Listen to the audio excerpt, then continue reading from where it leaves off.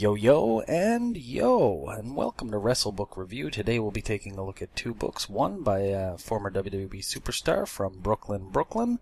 That, of course, is in New York. It's JTG Paul's Damn, Why Did I Write This Book? And then we're going back in time to a period when Vince McMahon decided to stop insulting our intelligence and got rid of that tired old formula of good guys versus bad guys. It's John Robinson's The WWE Attitude Era. Today on WrestleBook Review.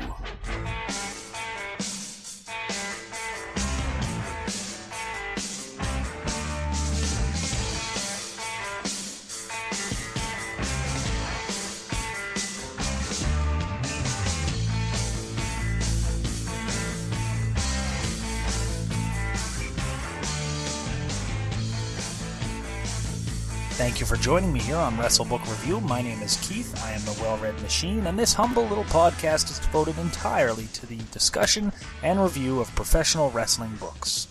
The WrestleBook Review podcast is now a proud member of the OSW Podcast Network, available at piledriverwrestling.net. Now, if you've never been to piledriverwrestling.net, I encourage you to swing by. There's an amazing collection of free podcasts, and it doesn't run on diesel power, and it isn't inspired by the tears and prayers of millions of Hulkamaniacs. It works because it's a group of passionate individuals who enjoy providing quality content that's interesting, educational, enlightening, and most times funny. This is episode 2, and I want to thank everyone who sent along a message after listening to episode 1. I wasn't inundated with cards and letters, but it was nice to get a few responses for some people, so thanks very much. It means a lot. And you can follow me on Twitter at WrestleBookReview, that's R-E-V-U. Visit my website at WrestleBookReview.blogspot.com, or drop me an email at WrestleBookReview@gmail.com. And the first book on the old docket today is JTG, Jason Paul's Damn, Why Did I Write This Book? It was released in May of 2015 and published by the author himself. It is available as an ebook on Amazon.com, Amazon.ca, Amazon UK, a couple of the other Amazons, and is still available where it was originally released on Payhip.com. As is the case with a lot of self-published titles, the book didn't get a heck of a lot of press before it was released. However, it's become almost an underground cult hit due to things like social media and some post-release media appearances on podcasts. The book is currently sitting at number 1 on the Amazon.com bestseller list in the wrestling category. This is due to the quality of the writing, but it can also be attributed to the price. Damn, Why Did I Write This Book is currently priced at only $2.50 US. Now, as I realize my little podcast has become a global phenomenon, you'll have to adjust your exchange rate accordingly. Jason Paul is best remembered for his tenure as JTG with the WWE as one half of Crime Time and then as a singles wrestler. And Damn, Why Did I Write This Book is a chronicle of his time with the company. Now, while it does touch on in-ring action and storylines and angles slightly, the main focus of the book is his dealings backstage, and how he frequently, either mistakenly or through his own fault or through the fault of those around him, ran afoul of the political system. He tells a number of stories that feature some current and past WWE employees. And while he does name some and give us a few names, most names are left out. However, there are some very strong hints of who they are. Even a novice fan of pro wrestling from the past 10 years should be able to figure out who a few of them are. While the subject matter might make one suspect that JTG is writing from a bitter or angry perspective, the book is actually extremely funny. He deals with what seems to an outsider to be a ridiculous system of unwritten rules and regulations in a company in a very humorous and lighthearted way. And while he is criticizing the system, it's almost in a satirical way.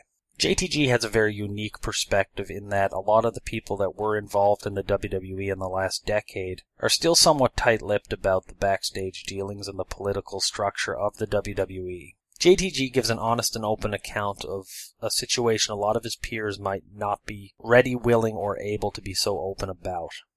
And I can't stress enough how funny the book is. The issues I had with the book may be moot to some readers. To me, I like a book to have a good balance between serious issues and humor. And while the humor is absolutely there, there's virtually nothing there with regards to the more serious issues of the professional wrestling industry.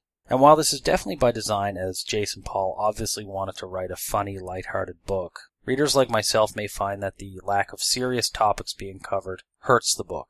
In one instance, the author is telling a story that happens around the time of the Chris Benoit tragedy. And without giving any details away, basically he tells a story and then says, and Chris Benoit died, and then goes on to his next funny story. Now, without a doubt, a lot has been written about the Chris Benoit incident, but it's still, even 8 years later, a very hot topic.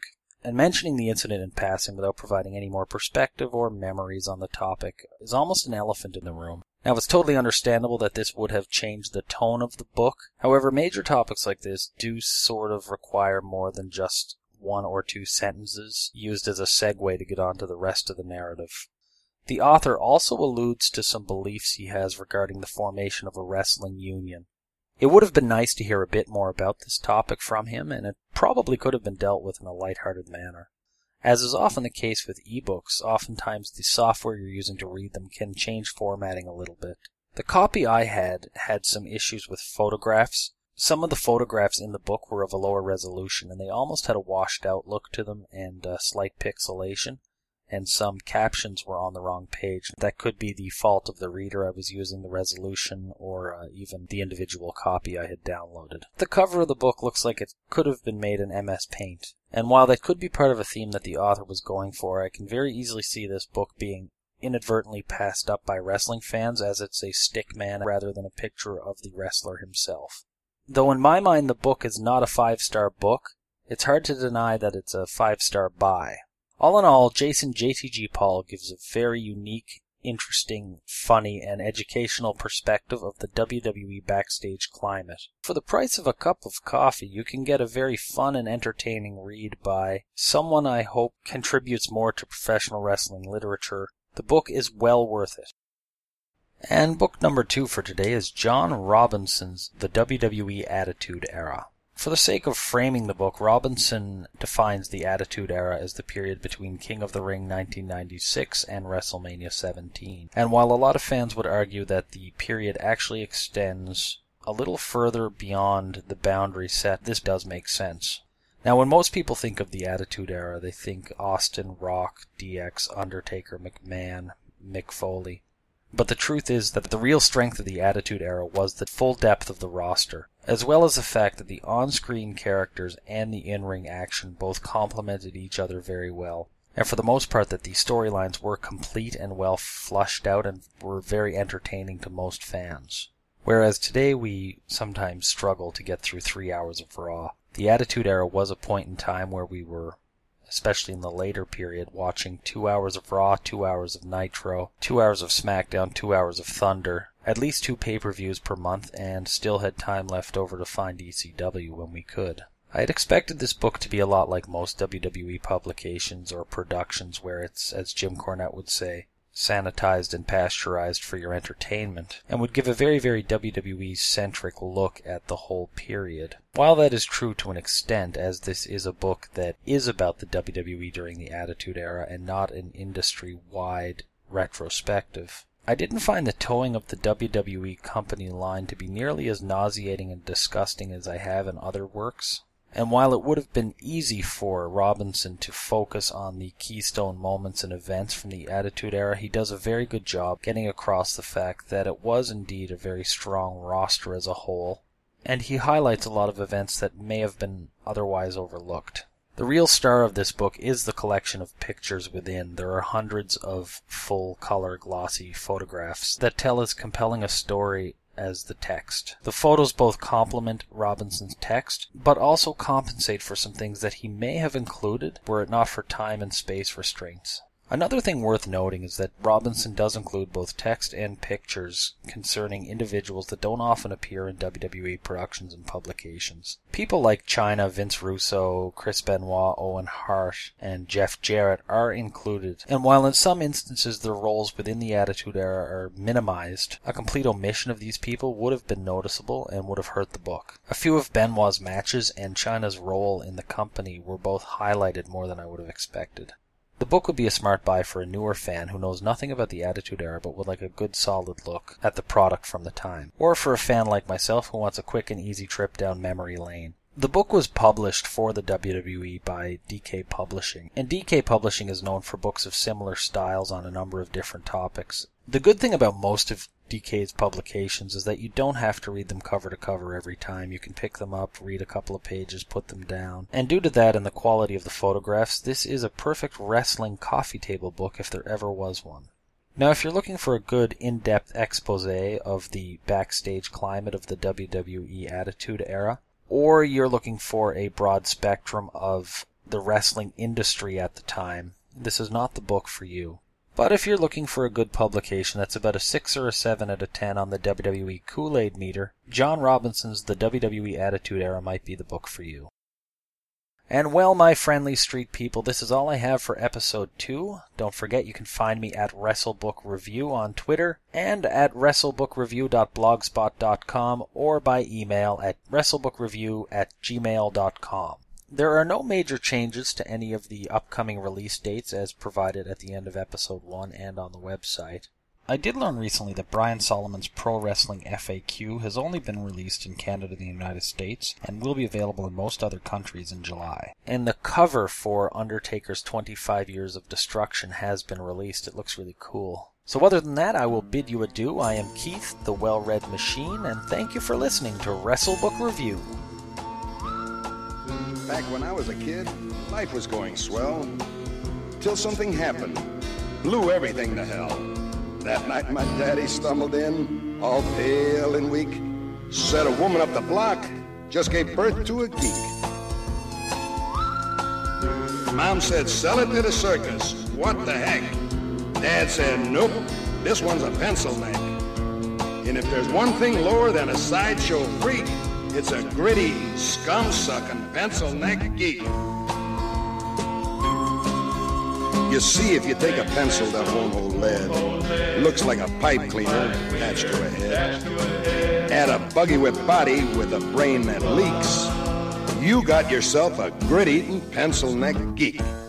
Pencil neck geek, grit-eating freak, scum-sucking pea-head with a lousy physique. He's a one-man, no-gut losing streak. Nothing but a pencil neck geek.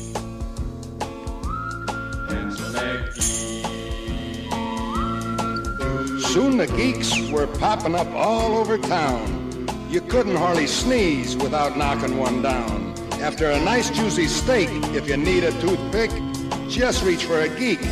They'll do the trick. One day we cut one up for fish bait. Learned our lesson just a little bit late.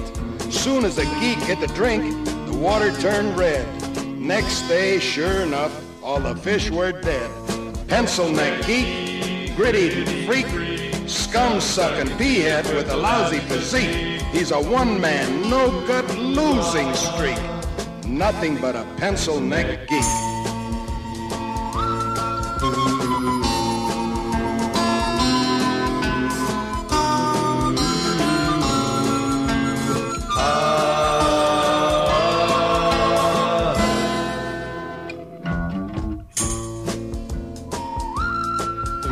Most any night, you know where I can be found.